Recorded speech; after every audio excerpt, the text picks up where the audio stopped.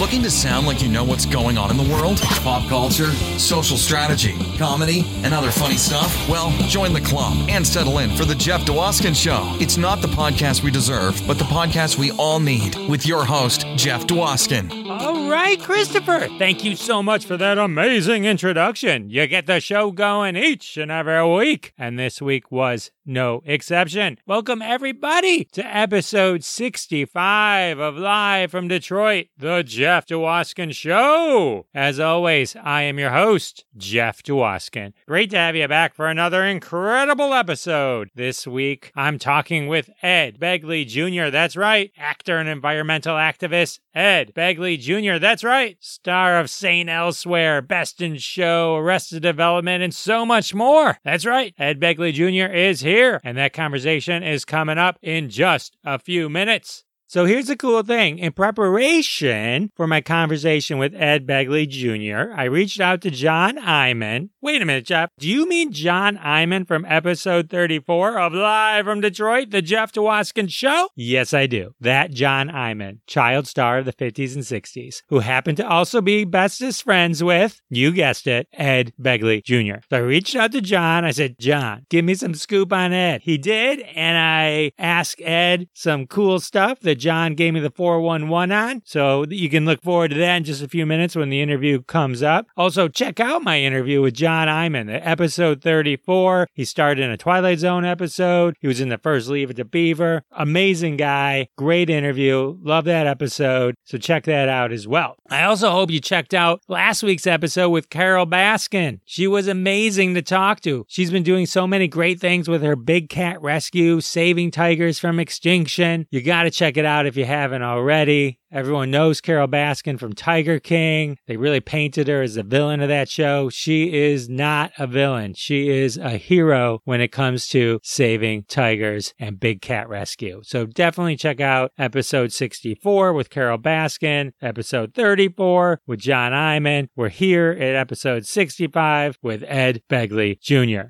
What's special about episode 65 is that I have my power back on, so I'm excited about that. Michigan, we had some wind and thunderstorms. Perhaps you read about it in the news, but our power was out for days. I had to record episode 64 in the dark, in my basement, on my laptop, while the battery slowly ticked away 100%, 90%, 80%, 70%. So I had to quickly get it out so I didn't miss my midnight deadline on Monday. I didn't want to disappoint anyone, wanted to get everything out. So there you go. That's what you get from Jeff Dwoskin. He'll even record the podcasts in the dark without power so that you don't miss a week. That's my commitment to you. I thank you so much. And thank you also to everyone who follows, likes, supports, tells all your friends about the podcast. Live from Detroit, The Jeff Dwoskin Show. Go to jeffisfunny.com. You can click on a button that says follow The Jeff Dwoskin Show. There's links to all the podcast apps, CastBox, Podcaster, Apple, Google, iHeart, Amazon, everywhere. We're everywhere. Oh my God. How did that happen? I got to go call my family and let them know how famous I am.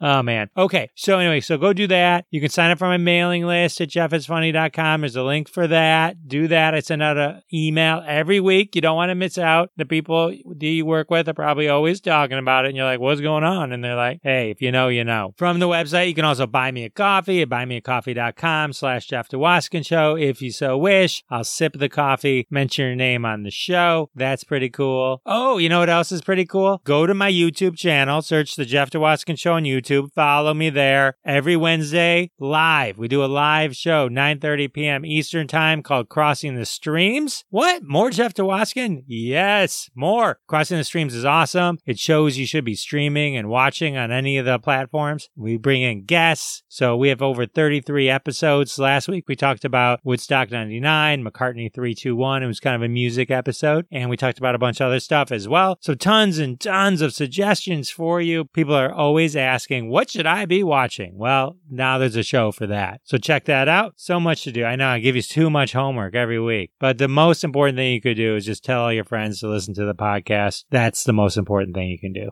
in the world.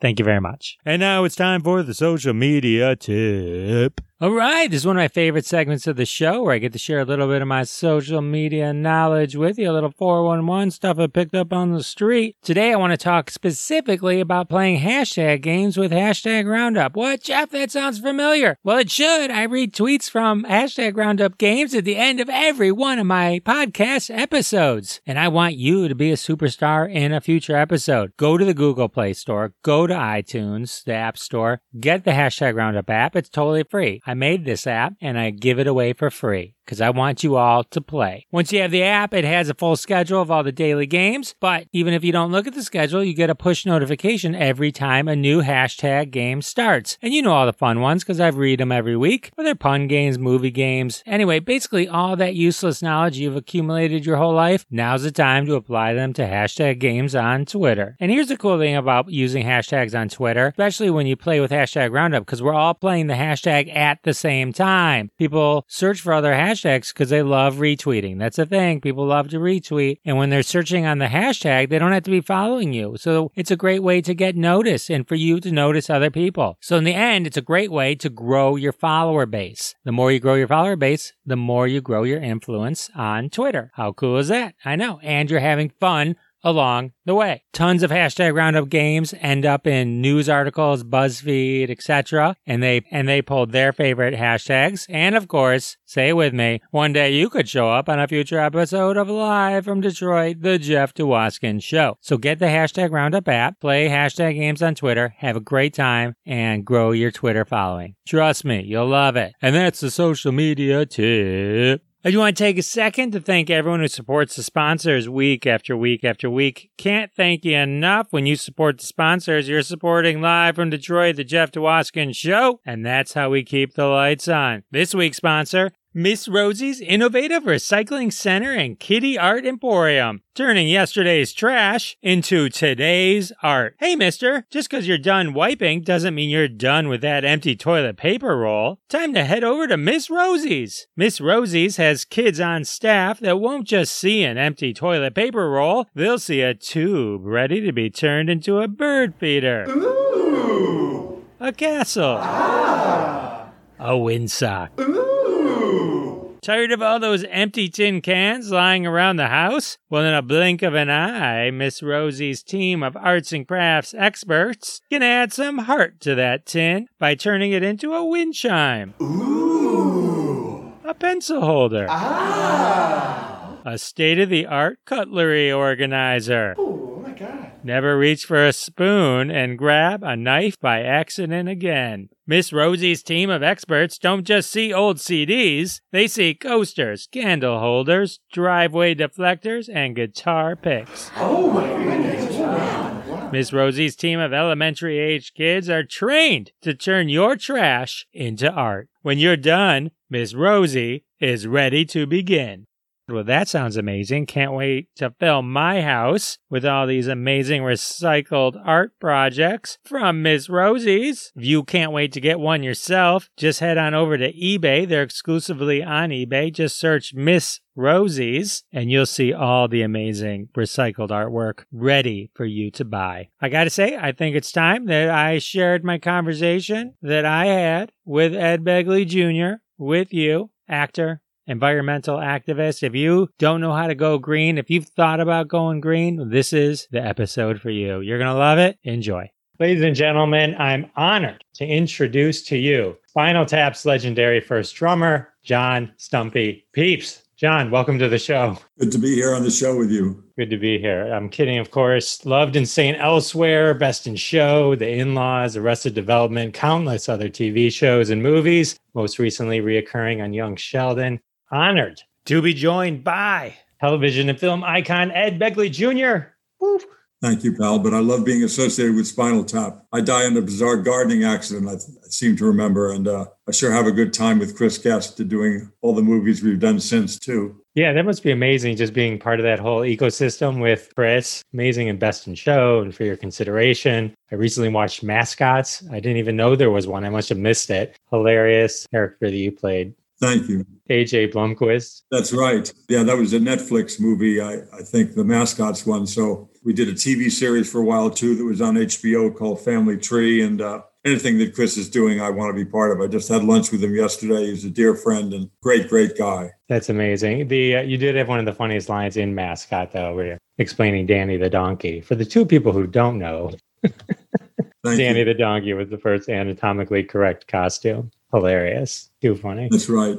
Chris comes up with these great things. Him and Jim Pittick used to be Eugene Levy and Chris would write the 25-page treatment. They did the heavy lifting for these movies. Then we'd come in, with Fred Willard and all the other wonderful people, Eugene Levy, Catherine O'Hara, Jane Lynch. We just have a party and do improv. But the hard work was done by Eugene and Chris. And now for years, it's been Jim Pittick and Chris. And they came up with the whole Mascots idea that I would be this character and so would be the other character. And from there, we just had fun. And like a jazz group, you have chord charts and you just hit the right chords at the right time and then you have a finished product. It's amazing. So it's a 25-word treatment. So when you're sitting there going mano a mano with Jane Lynch in that opening scene, so it's just, you kind of just basically have a direction, start here, get to here, and then you guys just roll. Yeah. But when you're working with a great Jane Lynch or Michael Higgins with these Fred Willard, Eugene Levy, Catherine O'Hara, you got to be on your toes because they're very quick, very smart, very funny people. And my challenge is usually just to keep a straight face and not to blow sky high because they're so damn funny. How do you? Because like in the best show, when they're sitting there trying to find, no, that's the good card. Like the whole scene. It was the hardest job I've ever had in my life to just be straight faced and be like, Easter Island, try to be a statue and not crack. It was rough going. The most fun rough going I can imagine there exactly. To not have to burst into laughter. We should all be that lucky. They come out with some every few years. Is there anything coming on now? Will Eugene Levy, you think, come back now that I'm assuming he was busy with Schitt's Creek for quite a while? Yeah, we've all been in a break for a while. But I started working last July I did a Hallmark movie in Nevada, in Reno, and then I did a Young Sheldon, this and that, and Mr. Mayor. Eventually things middle of last year, and then certainly by late last year started to open up a lot. And only because they had a very good procedure with COVID testing before you got on set. Days before you came on set, you'd get a series of COVID tests, temperature, swabs, hand sanitizer, distancing, everything. We had no outbreaks, so that was very good. A few people tested positive, but they were sent home, and that was the end of the day's shooting. And, we got through it. And now we're, as you know, in California, relaxing the mask rules and lots of other things. And so we've done a good job, I think, and we are to be rewarded for it. And now things are really picking up with work. You seem to be one of the most busy people in the industry. You're everywhere. You're always everywhere. I never thought I'd still be working at 71 years of age, soon to be 72. I thought I'd be retired by now, but I don't necessarily want to retire. I thought they would just retire me despite what I had in mind. Somehow I'm still working and I'm loving every minute of it. I don't think they'll let you retire because you're like one of those actors where you come on stage, as an audience member, you're like, you're in good hands. Like everything's going to be okay. Everything's going to be entertaining. That's how I always think of you when you come on any character you're doing. When I was a young man, I would see people like Tom Poston and these guys who are part of the Steve Allen crowd and these actors of that day and Harvey Korman and this one. I thought, well, I'd like to do that. And then I realized, again, not to compare myself to these huge talents, but I went, wait, oh my God, I'm doing something like that. I'm like a Tom Poston kind of guy in 2021. This is a great gig. I never thought I'd get something like this. And here it is. I'm that guy who's a character actor and still working, well into his 70s. You're going to keep going, which is pretty awesome. Just to circle back real quick. So you were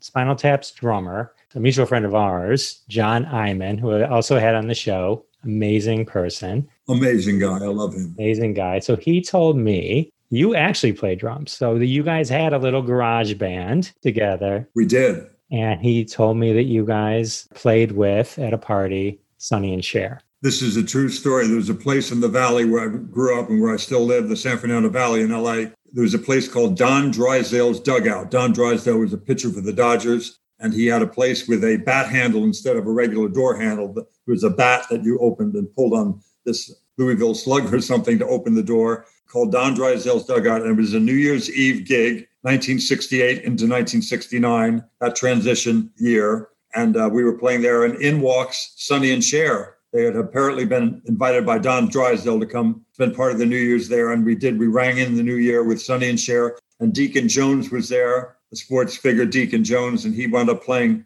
Knock on Wood. I relinquished my drum kit to Deacon Jones and he played, but that was a big thing for us to be playing with Sonny and Cher on New Year's Eve, 1969. It was big stuff. This guy, Kerry Zirin, is the guy who organized the group. Kerry Zirin, me, John Iman, Grant Webster. Maybe that was it. That might have been it. They'd give us cash money at the end of the gig and we split it up. It's pretty good to be paid to do something you loved. And to spontaneously be able to do it with Sonny and Cher. That would have been that was during their heyday, right? I mean, that was... It was that. Yeah, it was wonderful. And I've seen her many times since. She and I have remained friends. And so when I see her, I always remind her that she seems to be amused by the story. So very nice lady. That's awesome. John also told me, which I did not realize, that you were a stand-up comic for quite a while. I did stand-up for years. I started doing it on my own when I was very young. My dad got me a space at this evening called the Hollywood Comedy Club on Highland at the American Legion Hall, all these old comedians. And literally one guy was in the silent film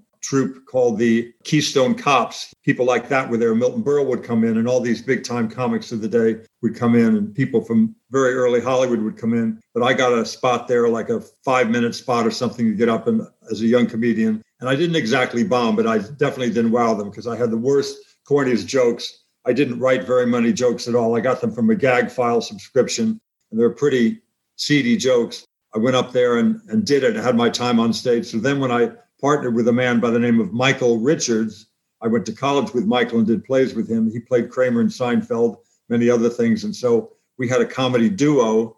We did that for a while. Never got any bookings, really, but we worked out the Troubadour and the Ice House in many places, Comedy Store the week that they opened. And then he went in the military, so I branched off on my own after he got drafted, and I did stand-up around the country and really enjoyed it, and then got too busy to do it because my acting career in TV and films started to pick up, and I dropped stand-up in about 1976. But I did from really 1971 through 76 or so, I did stand-up quite regularly. He mentioned that you and Michael Richards would do some kind of pirate improv together. That's right. Made from his amazing brain. It was just this thing with lots of pantomime swords and all sorts of stuff produced from scabbards. He would just do this thing. And as a aspiring young comedian, I would just try to keep up with him. He was the funniest guy at Valley College where we went to college. Everybody was doing Michael Richards impressions, including me. So to be on stage with him was quite a gift. He was very, very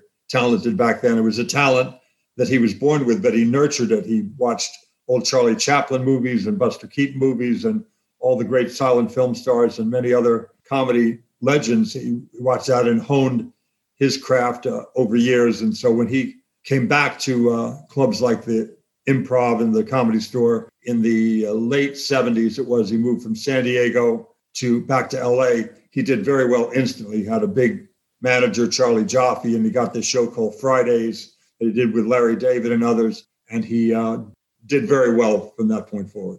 John was also kind enough to share a story that you were once arrested for impersonating a cop. True story. The misfortune of being arrested for impersonating an officer when you're doing a stand-up routine. It was my bad, though. I walked out in front of the Troubadour. I was hoping to get just a little guest spot to go on stage. I'd been on stage there before, and I had a police uniform that was part of my outfit. I was walking from the Troubadour to Tana's, this Italian restaurant next door, and these cops came up and they thought I was a real cop. So they then, I think, felt embarrassed because I had a full LAPD uniform on, but I was not at all a cop. They took me into West Hollywood tank there, the West Hollywood Sheriff's Station. This before it was a city of West Hollywood. The Sheriff's Department ran that LA incorporated area there called the Sunset Strip and on Santa Monica Boulevard. So I was arrested and put in jail for the weekend because I didn't know anybody that had $500 for the bail. That was a lot of money back then. They didn't have ATMs back in 1972. And so I just sat in jail for the weekend, then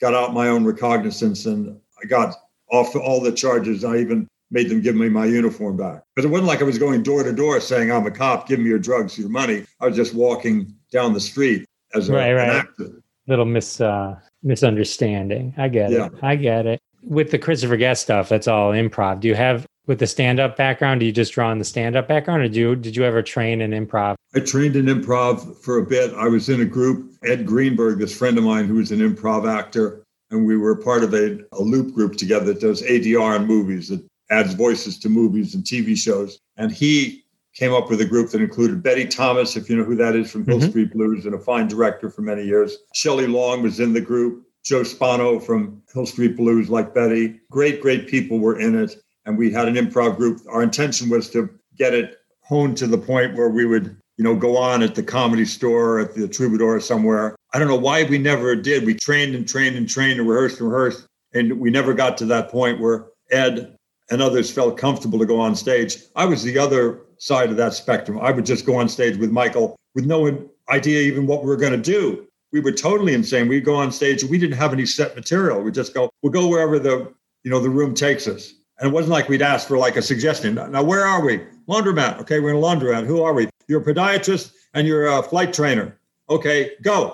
That's another improv game you can do. We probably would have done fine with it. We didn't even do that. We just kind of went on stage and started doing stuff. It was like the arrogance. I don't know who we thought we were. We hadn't read Viola Spolin's book about improv. We didn't know any of the rules about, you always agree. I'm the king of Spain. No, you're not. You're not supposed to do that. You're supposed to, yes, you are the king of Spain, but sir, you're about to be beheaded. Whatever you want to say, but you never disagree. We didn't know any of that. We kind of went on stage and got a lot of laughs on occasion, but we were not consistent because we didn't adhere to what are probably very good rules about improv. And finally, Avery Schreiber, a wonderful improv actor from Second City called Avery Schreiber, from a comedy duo called Burns and Schreiber, he came to the Troubadour and saw us and he went, I have a feeling you guys think you invented this, but actually you didn't. People have been doing this for what? We didn't quite get it. We thought we were inventing improv, something. I don't know what we thought. We just didn't think of it. We just went on stage without a plan and occasionally did well and occasionally did not. Oh, that's funny. You invented improv like Al Gore invented the internet.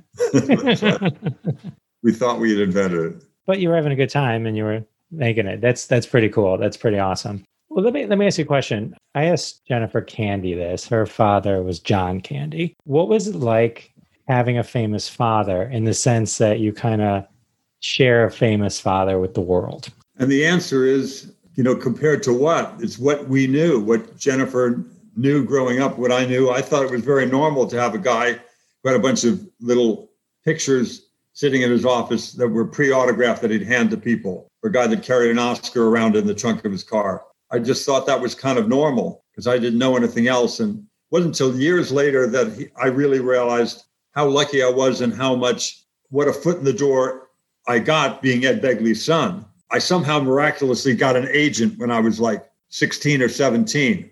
I never thought, well, wait a minute, how did that happen? How did I get an agent? I was like a student at Valley College along with Michael Richards and others. How come they didn't get an agent and I did? I don't think I really thought it through to realize because I was Ed Begley's son. For a while, I even rebelled against it. I wanted to change my name for a while.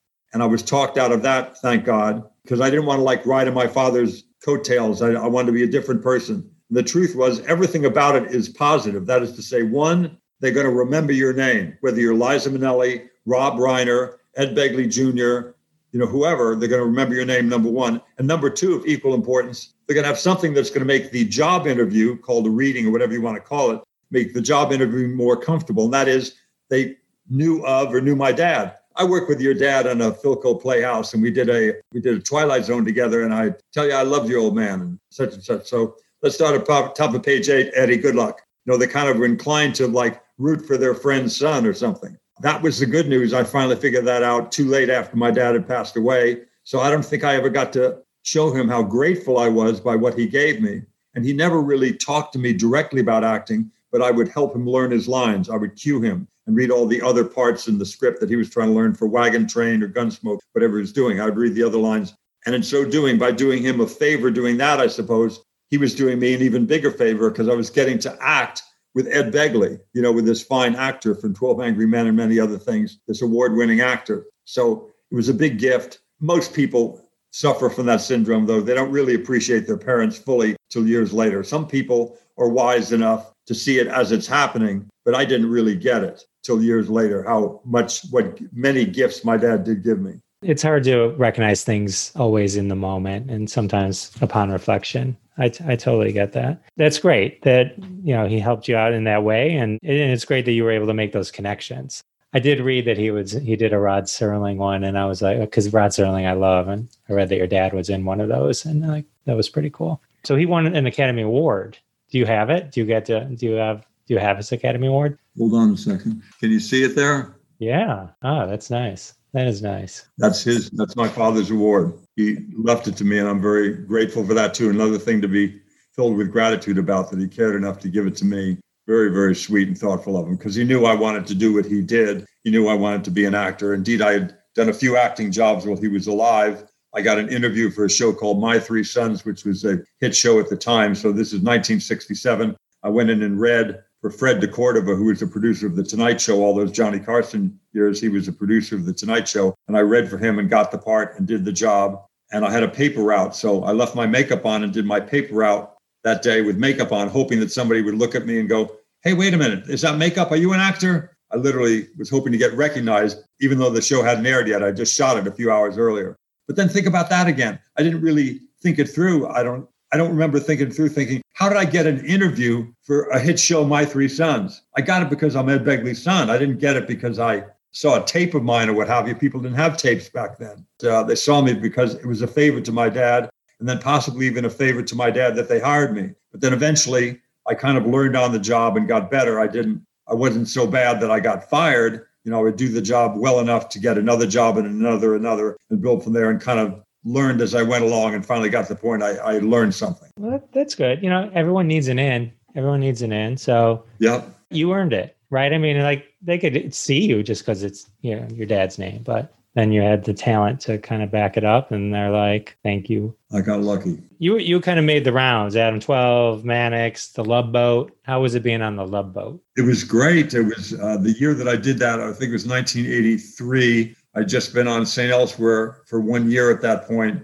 And I remember that Bruce Paltrow was less than thrilled with me. The producer of St. Elsewhere was less than thrilled because I was a regular on that show, but I was offered and took the job of being a guest star on a competing network show called Love Boat. It wasn't like it was on opposite St. Elsewhere. I would have been sued or fired over that. You can't compete with yourself. Back in those days, you really couldn't do that. Bruce was even upset. I understood why, because our competition every week was a show called Hotel. That was a big ABC and Aaron Spelling show, I believe. And so I've kind of gone into enemy territory, and I'm supporting the opposition by doing that show. And there were people who were less than thrilled by me, but I didn't get fired or sued, thank God. And I was just careful not to do anything like that again to fuel the fires of who we were competing with. That makes sense. Because I know Love Boat, they definitely had people on as guest stars to help then fuel shows that were on that network. That was part of the Exactly. But I remember being thrilled working with Mary Crosby. She was a star. She played a mermaid in that sequence I did. That there was a movie it was with Daryl Hannah called Splash. Splash. Thank you. Why could I not think of Splash? That had just come out like a year before. And Love Boat was trying to capitalize on that story. So she was a mermaid, Mary Crosby, and I was a human, and fell in love with her. And I somehow threw my back out in the wardrobe fitting by putting my pants on too quickly. The first time my back had ever gone out, I was a man 32, 33 years of age, never had a bad back in my life. So then I had to pick up Mary Crosby with a bad back. And fortunately, I didn't fall down or what have you, hurt either of us. But and she was not now, nor was she then, a heavy woman, rather petite, but still I was in excruciating pain. And I should see some of those episodes to see if any of it reads in the close-up. As a guy with a bad back, I always joke, if I drop a pen, I buy a new pen. So it doesn't I don't bend over. I don't do nothing. So I get it. It's once you hurt yourself, it's hard. So St. Elsewhere, that was your first regular series that you did, right? So how did that come about? I was literally thinking of not quitting the business, but quitting the LA business. We lived in a house, my wife and I, this is 1982. And we had been there for a few years, about 3 years. I had, at that point in 1982, been an actor for 15 years, for a decade and a half. And I was still struggling to get a guest star here, a guest 3-line part there, whatever I could get, loop group kind of work, anything I could get to put food on the table. And I talked to my wife and said, here's what I think we should do. We should sell our house in LA and move to Atlanta. And I'll try to be a big fish in a small pond in the town of Atlanta. Try to get a job as a local weatherman or talk show host on the radio, and build up to the point where I had an on-camera kind of a hosting show, like a local talk show in Atlanta, because I know all these friends who are actors coming to town to shoot in Georgia, musicians are coming to town to do it, because I'd been an opening act for, like Canned Heat and Loggins and Messina and John Sebastian and Poco and all these 70s groups and what have you. And so I thought, I'll have a talk show in Atlanta, and that's the plan. Let's sell the house in LA and we'll move to Atlanta. Ring the phone. 1 second, honey. Hello? Oh, it's my agent. What's going on? What do you mean? I don't understand the words you're saying. What is a Saint Elsewhere? What does that mean, Saint Elsewhere? When do they want me to come in? Great. I got an interview, honey. So I went in, I read for Saint Elsewhere, read for the part of Dr. Peter White. Turns out they gave to a wonderful actor named Terrence Knox. I did not get the part, but they said, because they kind of liked me. Mark Tinker kind of liked me. I think John Nation liked me. I think Bruce Paltrow at that point tolerated me. So I read for another part called Ehrlich that had one line as Ehrlich. They're going to combine it with this character called Stanton that had 2 lines. I had 3 lines in the pilot, very small part. But I said yes to it, of course, to be in this wonderful show. And somehow, thing with Bill Daniels, they wrote a scene in which I was this tall Mutt and Jeff, and he's shorter, kind of numbnuts kind of a guy, Ehrlich, with the chief of surgery, Bill Daniels, being impatient with me. And that really clicked. So they started writing for that character. Pretty soon they said, we want you to be a regular. Pretty soon the character of Dr. Peter White gets killed off. Terrence Knox's character was no more. And I was in every episode in the show and one of the main characters in the show. So I didn't get what I wanted, but I got something better than what I wanted. You know, I got this wonderful part that lasted for 6 wonderful years. So that was a real gift, that job. It seems like it's a lesson. I've heard other people tell stories where they go in and it's a small role, but then they click with who's playing. Like Scott Valentine, I interviewed, he was Nick on Family Ties, supposed to be 1 episode. And then they're like, oh, we love you. You've got an amazing smile. And then he just became a fixture. You know, It's like you hear like that story like over and over again. Something clicks and they like it and then they start to write for it. How did you feel about the snow globe ending? It was out there. It was pretty bold. It gets points for being bold, but it wasn't a crowd pleaser. I'll tell you that the whole 6 years was all in the mind of an autistic kid as he looked into a snow globe. But I thought, be bold for God's sake. And they did. And, you know, they didn't play it safe, which they did in the whole run of the show. They did crazy things for 6 entire years. So they're to be applauded for the craftsmanship of the show. It was a very good show, a very funny, very moving show. And also quite daring in many ways for its time. Like I didn't have to look up. It's been a while since the show went off the air. I didn't have to look up how it ended. You know, it's like one of those shows that because of the bold way they ended, you remember the show. Right. Like Newhart, you know, when he wakes up and he's in the old show and all that kind of stuff. It seems to be hard to end shows. It is. But look at Mayor of Easttown. They ended Mayor of Easttown. I won't do any spoiler alert here, but if you saw Mayor of Easttown, that ended in a very surprising manner for me and many other people. So you could do, that was only 1 season though, but it was a big shocker. It was like, you didn't see it coming. That's kind of nice. And they certainly didn't see a snow globe coming. So I guess I'm giving praise to that general notion now that I think of it. I haven't seen Mayor of Easttown yet. I did just watch, I know Jean Smart's in that. I just watched Hacks with her, which was excellent. I got to see that. She's so wonderful. She's such a great actress. Did you see her in Fargo? She's always great. Amazing in Fargo, amazing in Mayor of Easttown. She's just wonderful in everything. I'm a big Jean Smart fan. I've worked with her on a movie called Protocol. And what a great actress. What a great lady she is. You worked with, there was a million great actors on there, but you worked with Denzel Washington. Was he I'm trying to remember, was he Denzel yet, or was he just becoming Denzel Washington? He was always a great actor. The talent was there from the get-go. He was clearly a wonderful actor. He hadn't done a lot at that point. He'd done a lot of wonderful stage. He was in ACT, and he was excelled there, very well respected there for his fine work there. Came on to St. Elsewhere and was exemplary every year. He should have gotten 1 Emmy after another for his fine work on that show. He was so talented back then. Then during the hiatus of that show, he would go and do a movie like Glory, like Cry Freedom. And boy, oh boy, he got to really shine and show his incredible talents then. As I said, great in St. Elsewhere, but somehow didn't get the recognition he deserved. But he sure got it in Glory and in Cry Freedom and dozens of other films he's done since, which he just always blows me away. He's one of the best actors I've ever worked with. I have tremendous respect for his talent. And what he does in his personal life, he's given so many scholarships to young people, college scholarships, and helped so many people and helped the community in so many ways. He's extraordinary what he does in a philanthropic sense. Him and Pauletta do so much. They're an incredible couple. What about his son? Have you seen John David Washington in anything? I don't think I have. Oh my God, he's in that wonderful movie, the black and white movie that he did with that wonderful actress. It's just a two-hander, the two of them in a house in like the Malibu Hills or something. God, was he good in it. It was a very good movie. so good. John David Washington. I work with him on a movie and think the world of him. He clearly has great talent, which is both his parents are tremendously talented, and he got it from both ends. He's incredible. You have a lot in common, son of a very popular... Oh, that's right. Definitely. So you've done a lot of amazing stuff too. You're a very strong environmentalist. How did you get into going green? That happened in 1970, as far as me actually becoming an activist and really taking action as regards the environment. Prior to that, I knew there was a problem because I lived in smoggy LA for 20 years. So I knew what smog was and how it hurt your lungs and how it made it difficult to run or even just sit in a bench in the schoolyard, it hurt. And I knew there was water pollution because I went down the Santa Monica Bay and saw it after rain or any time there was horrible pollution. And I knew there was horrible pollution elsewhere. The Cuyahoga River caught fire in 1969.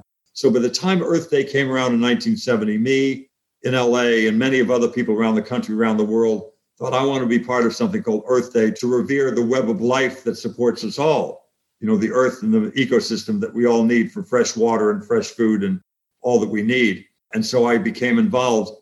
And what I did is interesting to note, but what I didn't do is also interesting. That is to say, I didn't run out and buy things I couldn't afford. I wanted solar panels and a fancy electric car, but I couldn't afford anything like that. Solar panels were very expensive in 1970. But I started riding my bicycle, taking public transportation. I did both those things anyway before Earth Day, the first Earth Day, but I did them even more so after Earth Day. I started recycling, I started composting, I became a vegetarian. And I quickly realized that this green stuff was good for another kind of green besides the environment, that green stuff called money, because I was saving a lot of money doing all of it. It was cheaper to use vinegar and water instead of a glass cleaner with ammonia. It was cheaper to use baking soda instead of harsh Comet cleanser, and on and on. It was cheaper to ride a bike or take public transportation. It was even cheaper to get the electric car that I got. I bought an electric car for $950, very slow and didn't have long range, but it was cheaper than buying 1970 gasoline to fuel it with an outlet, a 110 volt outlet. And it was definitely cheaper to maintain because there's no tune-up or oil change or fan belt or radiator flush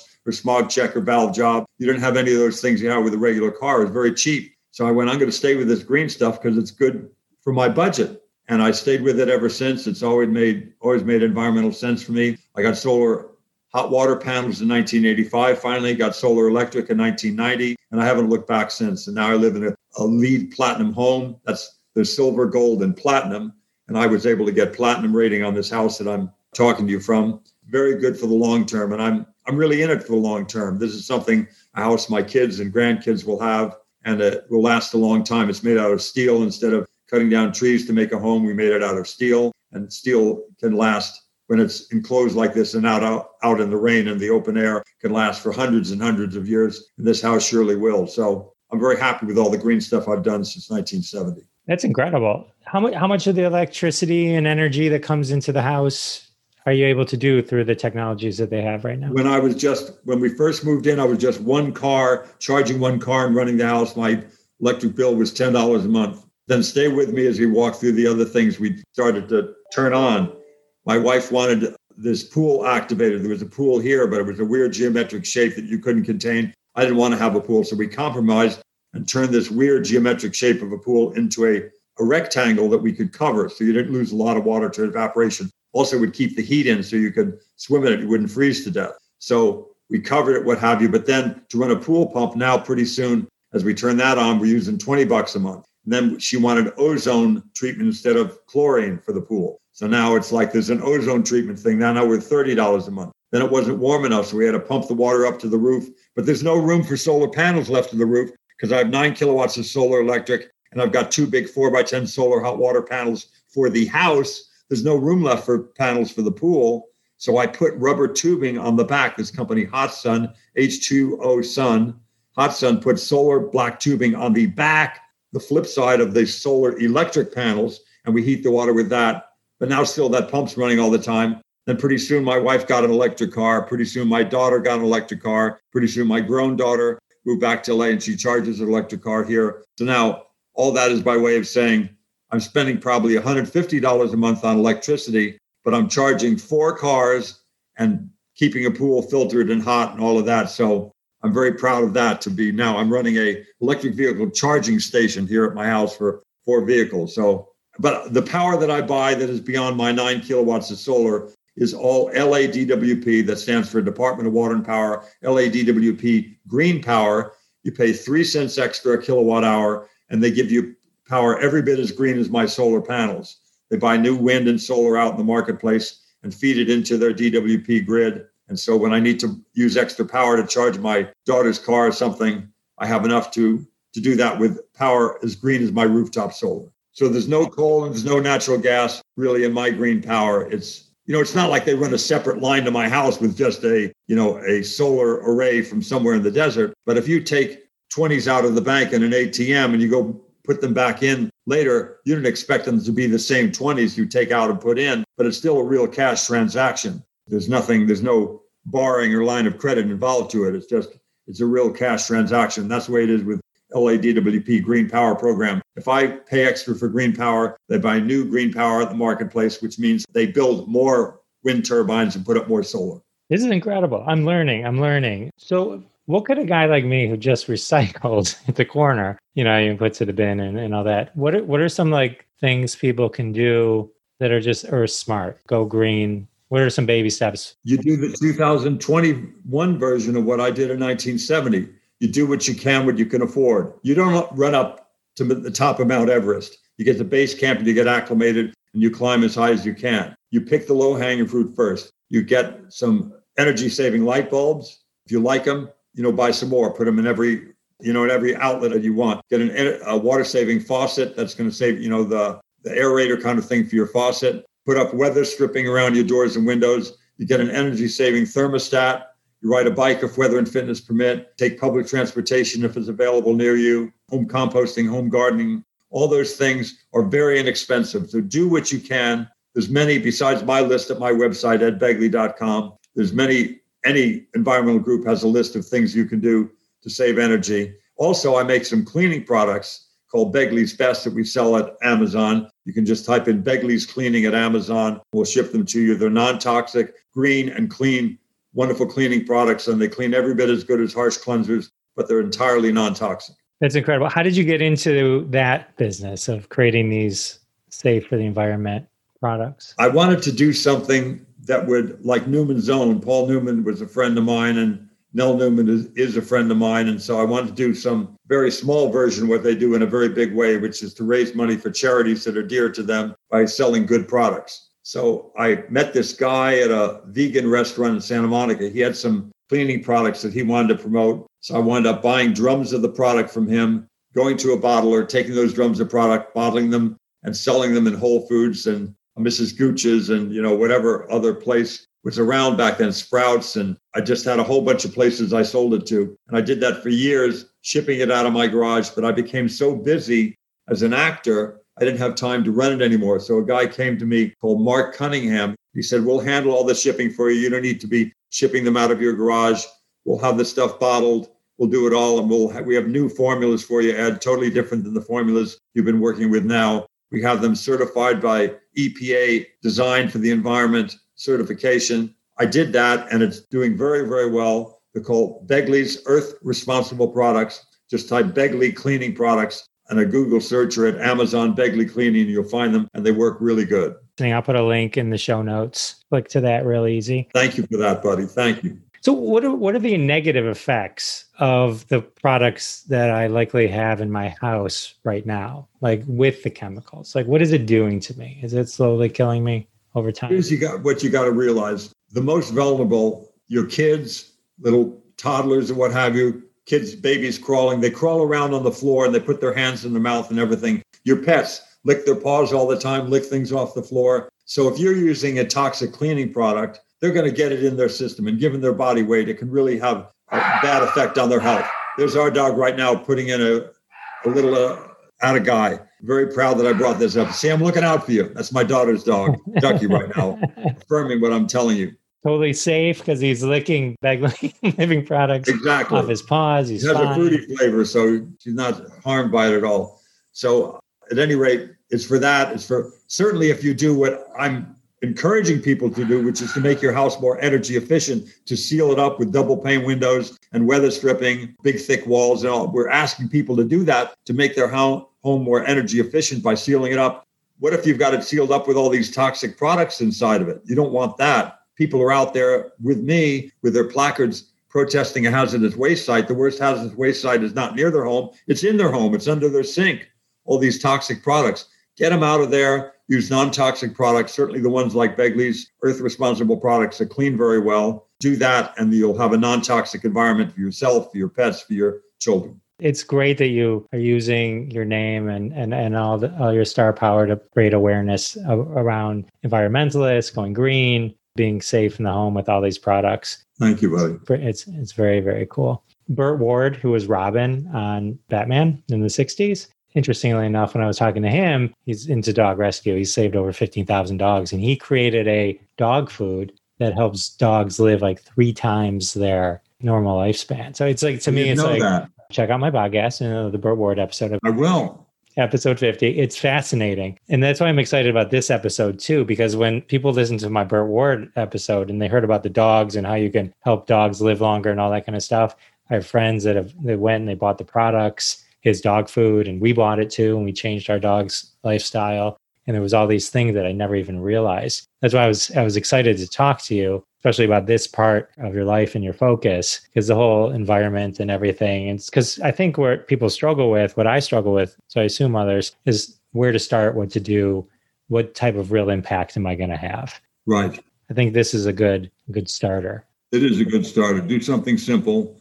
Take that first step, something that you can afford. And if it works well, which all this stuff does, I haven't found anybody that says that it doesn't work. You do something else, and you do it at a pace that you can handle. And if you do it right in the right order, you're going to save money at every turn and save the environment. I have one last question. You seem to be blessed with, well, just in general, but also in your working life, to work with casts that are just unbelievable. Like we talked about all the Christopher Guest movies and all that, but the years you spent on Arrested Development, I mean, again, that's another cast that's just like so amazing. I mean, like Will Arnett, Jeffrey Tambor, it's just amazing. They're so Jessica Walter, rest her soul. Just amazing actors. Everybody's so good on it. I'm very grateful to work with these people. I just pray that Mitch does another season. Yeah, it would be sad to see one without Jessica Walters, but yeah, they have just the chemistry of all of you and your character. Did you ever get any letters from people with alopecia? I did not get any letters, so hopefully they had a sense of humor about it. I hope they found the humor in it. Stan Sitwell character that had alopecia. We try to be respectful, but have a few laughs too. But you would have got the letters by now, for sure. So I probably would have. There you go. You nailed it. You made everyone laugh with it. So that's great. That is so great. I can't thank you enough. This was so enjoyable and educational. I loved it. Thank you so much for spending this time with me. Thank you for having me on, buddy. You want to spill any tea on John Iman? Now's the time. I'll air it. Whatever you say. No, John Iman is my pal for life. He's so great. I got to give him a call and thank him for bringing me up in his time on your wonderful show. He's a talented guy, a dear guy, and I've been friends with him since the 1960s. So I got to give him a ring. Thanks for reminding me. So yeah, give him a call. Tell him I said hi. Tell him Jeff said hi. And thank you so much. I really appreciate it. Thank you, Jeff. It was a wonderful time together. Thank you. All right. How amazing was that? Ed Begley, ladies and gentlemen. That was so much great information. I was so excited to be able to talk to him about going green and ways that I can help the environment. I hope you all enjoyed that as well. Ed's dedicated his life, as we all heard. He's also written a couple of books that we didn't even talk about. Living Like Ed, A Guide to the Eco-Friendly Life, and Ed Begley Jr.'s Guide to Sustainable Living, Learning to Conserve Resources and Manage an Eco-Conscious Life. Both available at Amazon.com, so check those out. I'll put links in the show notes to his product line and the books, so you don't even have to worry about it. Just go to jeffisfunny.com, go to the show notes. There they are. I do want to thank once again John Iman for hooking me up with some great questions to ask Ed. I do encourage you all to check out my episode with John Iman, episode 34. It's really great. We talked about Burt Ward real quick. He was episode 50 of the podcast. Check that out. Great information about his dog rescue and Batman, of course. Well, here we are.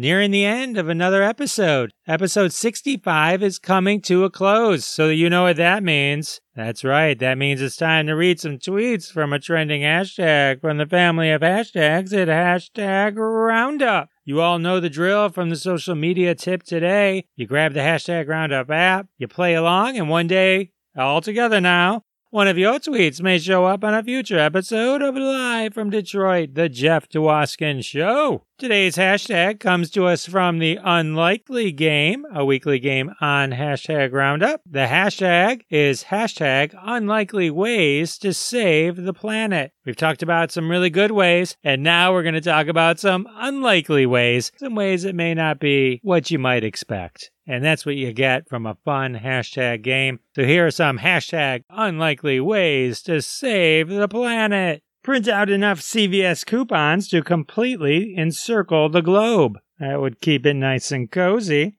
Here's another. Unplug it and plug it back in. That usually solves most things. Make more ice cubes to help cool it down. I'm not sure ice cubes will help with global warming, but I'm not saying it won't help. So I'll give it a try. Save on paper towels by using big fluffy cats. Not sure that's going to go over well. Make cows stop farting. I guess we could shame the cows, get them to stop that way. Teach the planet self-defense. Not a bad idea. That way it can save itself. Put a mask on it. All right, yeah. The planet needs protection too, right? Go back in time for a couple of whales. It worked for Star Trek 4. Thoughts and prayers. For some people, they think that's a good way to go. Eat all the plastic. Oh, that way it won't end up in the oceans. And our final hashtag unlikely ways to save the planet. Let the dolphins have a go at it. Oh, all right. Those are fun and unlikely ways that we can save the planet. Combine those with Ed Begley Jr.'s excellent ways to save the planet, and we might have a shot at saving this thing. Let's do it.